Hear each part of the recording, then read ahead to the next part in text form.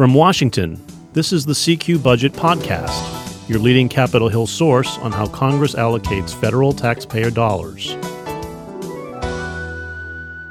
I'm David Lerman, your budget tracker. And I'm Jennifer Shutt, budget and appropriations reporter. And we have a lot to talk about today, Jen. There's a potential breakthrough here in this months-long debate over a massive tax and spending package known as the reconciliation package, the Build Back Better package.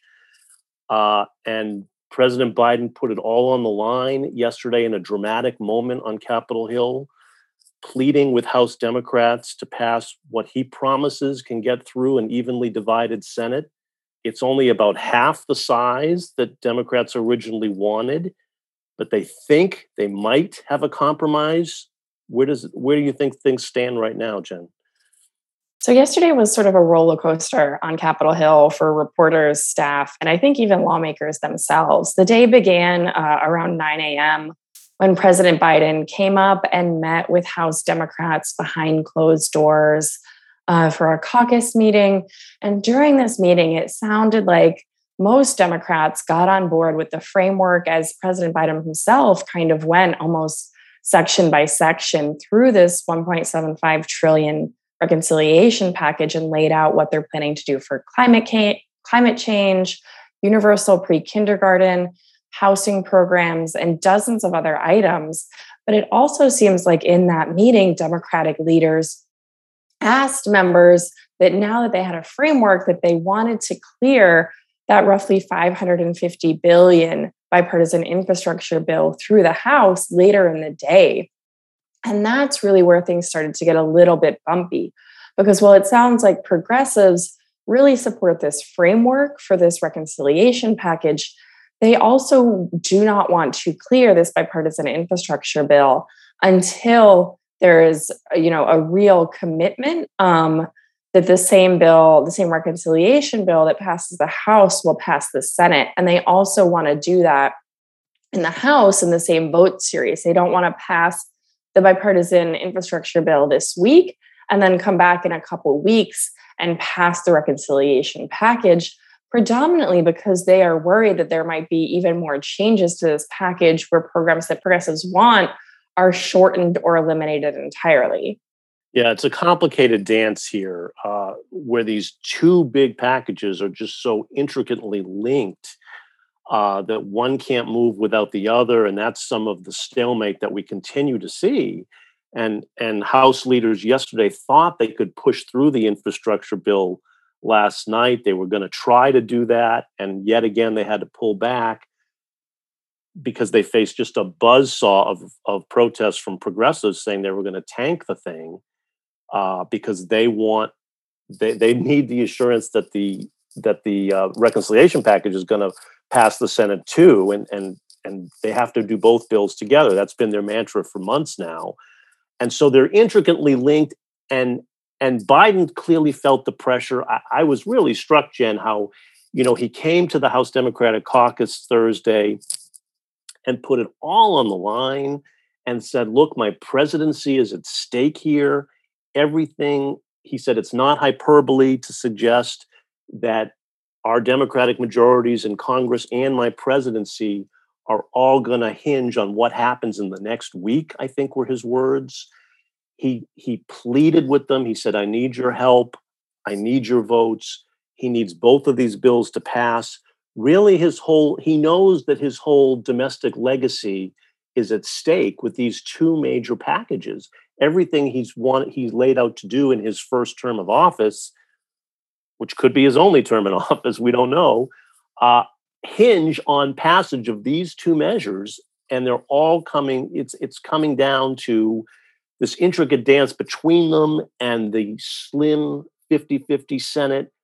How do you appease every single Democrat there to get what he wants? The stakes couldn't be higher, and they still are in that stalemate. And they're still going to have some tweaking to do to get these things through. Right. And I think that's really what a lot of us heard from progressive House Democrats Thursday was that they support this reconciliation package, which has really been months in the making and has taken a lot of compromises from more left-leaning lawmakers, and they want to clear that measure through Congress. What progressives are concerned about is that, though, if they lend their votes to clearing that bipartisan infrastructure bill through the House and sending it to President Biden for his signature, that moderates and centrist Democrats might then start trying to change various elements in the reconciliation package. And you have to remember that when this reconciliation package moves past the House and goes to the Senate, it will trigger that marathon Vote-A-Rama amendment voting session in the Senate that Republicans have been preparing for months. And Republicans, some of those amendments will be messaging amendments. Some of them will be geared much more towards political fundraising or political messaging or campaign ads and policy making. But there's also going to be a very significant number of Republican amendments that come up during that Vote-A-Rama in the Senate that are geared specifically towards West Virginia Senator Joe Manchin or Arizona Senator Kyrsten Sinema, or both of them, in terms of changing the policy in this reconciliation package. And that's one of the things that we've been hearing from progressives all along they're concerned about. They want the same reconciliation package that passes the House to pass the Senate. And they want assurances that not only do Manchin and Sinema support this reconciliation package, we saw a broad outline of yesterday and legislative text of yesterday, but they want to know that they won't adopt any Republican amendments to this proposal and change it in a way that could really frustrate progressives and endanger its entire, sort of survivability in Congress. Right. But Biden did present this feeling confident that he can get this through a 50-50 Senate. It's worth taking a minute here to describe what's actually in this package and also what's not in it. I think it's important to set the table here a little bit without getting bogged down now in a million numbers. But a few takeaways for me from this package to remember here is that this is only about half the size of the initial $3.5 trillion package that Democrats wanted. We're down to $1.75 trillion, considerably smaller, still huge money, but considerably smaller from where they started. And on the spending side, my takeaway is this is no longer primarily about kids and childcare and all the stuff we've been hearing, because the biggest single spending item now in this package really is about combating climate change. Since they've had to cut so much down, the biggest single one is now these climate investments. It's about $555 billion just for climate change. That's a considerable show of force here that Democrats want to give Biden to say we're serious about fighting climate change. And then you get into childcare subsidies, universal pre-kindergarten, big money in those. And then it starts getting smaller. And a lot of the stuff didn't make it in that you've heard about, I'm sure. But the child tax credit, the Democrats desperately want to make permanent, this expanded credit for parents with children, is now only extended for a year instead of permanent, just because it's so damn expensive to do. They had to cut that way back. And of course, paid leave, the paid family and medical leave, went by the wayside here in a big disappointment for many Democrats. So that's on the spending side. And my takeaway on the revenue side is Democrats claim this is fully paid for. They say they'll raise $2 trillion in revenue over the decade. More than enough to pay for this. It could even help reduce the deficit if their math holds up. The problem is these are administration estimates that haven't been evaluated by the Congressional Budget Office. We don't know how reliable they are yet. And the biggest single revenue raiser in this package, Jen, relies on increased tax enforcement by the IRS to go after high earners, to collect taxes that are owed but that they haven't paid. They say that alone would raise $400 billion. But, the Congressional Budget Office often doesn't like to count tax enforcement efforts as guaranteed new revenue because it's kind of iffy whether you get that. So some real problems here in whether this package will hold up, particularly as it undergoes what is sure to be some withering Republican attacks. And Republicans were quick to blast this, saying it's actually going to cost a lot more than advertised, because to keep the cost down, Democrats made a lot of these programs expire in a few years. And Republicans say, in the real world, most of them could get extended because it's very hard to take away benefits from people once you give them. And so the actual cost of this could be over $4 trillion, they said, in the House Budget Committee. And so it's going to add to the debt and cause all these problems. So there's the basic fight. And that's kind of how the package lays out to me, Jen. Yeah, and I think to just pick out one of those issues that you just mentioned, David, on the paid family and medical leave, this is something where Democrats had originally started off in this package hoping to get 12 weeks of paid family and medical leave.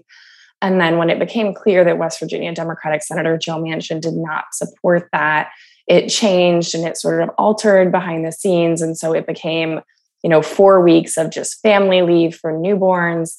And I think that this is something that we're going to see next week continue to be front and center. We've heard a lot from Speaker Nancy Pelosi how she is not particularly happy that paid family and medical leave is not in this framework that we saw. And we've seen a lot of negotiating behind the scenes on the Senate side between New York Democrat Kristen Gillibrand and Manchin. And she is not giving up by any means. She was talking to reporters yesterday during the Senate's afternoon vote series, and she was saying she has another proposal that she's preparing on paid family leave that she is going to be sending to Manchin potentially over the weekend. So I really think one of the biggest stories next week is, do more left-leaning Democrats, and particularly a lot of female Democrats, are they able to sort of find some sort of proposal that Manchin will support and get him on board with that in a way that they could add it to the package? And I think that is one of the issues that, yes, it is not in the framework, it is not in the legislative text we've seen, but it's important to remember that when the House Rules Committee holds a markup on this reconciliation package, they will be putting forward a manager's amendment. And what a manager's amendment does is makes various additions and tweaks and changes like that to the package. And sometimes that can be, a 10 or 15 page amendment. And sometimes we've seen those amendments, those managers' amendments, be potentially hundreds of pages. And so that is something where this bill still can change. Yes, we've seen legislative text this week, but even Speaker Pelosi herself said the text is out there, go read it and, essentially tell us what you want to add or subtract. And so I think that's going to be the big sort of issue for the next week is, are there any technical areas where something isn't written correctly? But on the paid family and medical leave issue, I think we're going to see a lot of Democrats who want this in, really, really speaking a lot with Manchin. And I think that effort is mostly going to continue being led by Senator Gillibrand. Yeah, I'm kind of betting on a very lengthy manager's amendment, Jen, because everybody knows that they still have leverage here before they have to go to a vote. And so they're going to insist on a lot of last minute changes. And I think there's going to be still some hard bargaining to come to get every last vote they need to get this over the finish line. And let's get back then to this dance between this package and the infrastructure bill, because the Democratic moderates are so eager to get that infrastructure bill passed. There's over $550 billion in new money over the next 5-10 years for roads, bridges, water systems, the works. And it's stuck in this fight with progressives over the timing of these two bills and the doubts about whether the reconciliation bill can pass. You talked to a lot of progressives yesterday, Jen. Where are they exactly? I know they issued a statement endorsing this reconciliation package. They generally seemed happy about that, but they're still hesitant. Do we know what their bottom line is as to when they let this infrastructure bill go? We mostly do. So Congressional Progressive Caucus Chair Pramila Jayapal, a Democrat from Washington, it seems like she was saying yesterday that in the House, they want this reconciliation package and the bipartisan infrastructure package to be voted through on the same day. And that is what progressive lawmakers want. And that she was saying that President Joe Biden essentially giving progressive Democrats his word yesterday that the same reconciliation package that the House passes will clear the Senate. Essentially saying that they won't be tweaking this in the Senate, that Democrats will stay as a voting bloc against Republican amendments during the vote-a-rama. And she was saying he is our president, and this is very much sort of a tip of the hat to Biden, that we as the Congressional Progressive Caucus are going to trust what he says, and that Manchin and Sinema are not only on board with the reconciliation package, but won't change it at all, regardless of what amendments Republicans put forward during vote-a-rama. But we were hearing from some other members of the Congressional Progressive Caucus as well that they may not have as much trust in Manchin and Sinema and are not necessarily 100% there in terms of taking President Biden's word for it. And so some of them are still holding on to that strategy of after the House passes this reconciliation bill, sending it to the Senate, they do not want to hold a House vote to send the bipartisan infrastructure bill to President Biden until the Senate clears the reconciliation package. And so I think that's another important issue to keep tracking in the coming days and weeks, because there are some progressive Democrats who really, there is no love lost between them and the centrist senators. And they really want to make sure that, when the House finally gets to a sort of firm legislative text, this is it, agreement on the reconciliation package, that's not change at all in the Senate. And so I think that's one of the issues to watch as well. Although I'm pretty confident when CPC Chair Jayapal comes out and says, this is how we're going to do this, one vote series in the House where we approve the bipartisan infrastructure bill and the reconciliation package. I think that is probably what will happen in the end. And so there's all this hard bargaining still to come, and they've given themselves a bit of time here now. There's no press of a deadline anymore because Thursday night they passed a short-term extension for these federal highway and transit programs that were going to expire. And I believe those now get extended till December 3rd. That gives them another month now to get both of these bills over the finish line. How long might this take? Another month? I'm not sure. I actually just pulled up the legislative calendar. And so Congress has three weeks before the Thanksgiving break, but they are only scheduled to be in town for 2 of those weeks.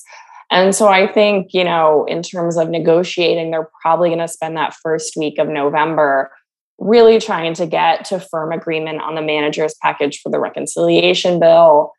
And then maybe giving members, they could stay here the week of November 8th and make that a voting week. I'm not entirely sure that will happen.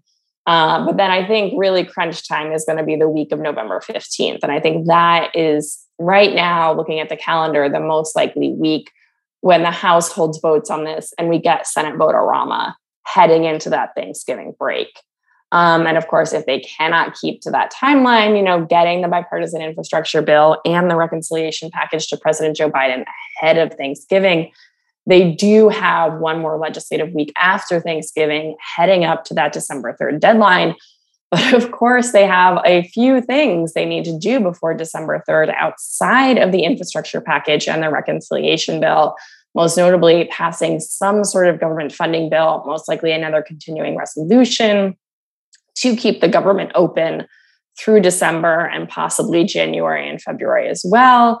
And then there's also the question of the debt limit, which Congress raised by $480 billion earlier this month. And right now there's a little bit of uncertainty about how long that $480 billion will last. But it seems like Democrats want to get to some type of debt limit legislation before they leave town for their December break, which is currently scheduled to begin on Friday, December 12th. It is a busy November, December with a lot on their plate. But we will be covering it all for you. That does it for us today. If you have any questions or comments about our podcast, we'd love to hear from you. You can always drop us an email. The address is cqpodcast, one word, @cqrollcall.com. CQ.com. The CQ Budget Podcast is produced by CQ Roll Call, a leader in nonpartisan political and policy news and analysis for more than 70 years. CQ Roll Call is part of Fiscal Note, a global technology and media company.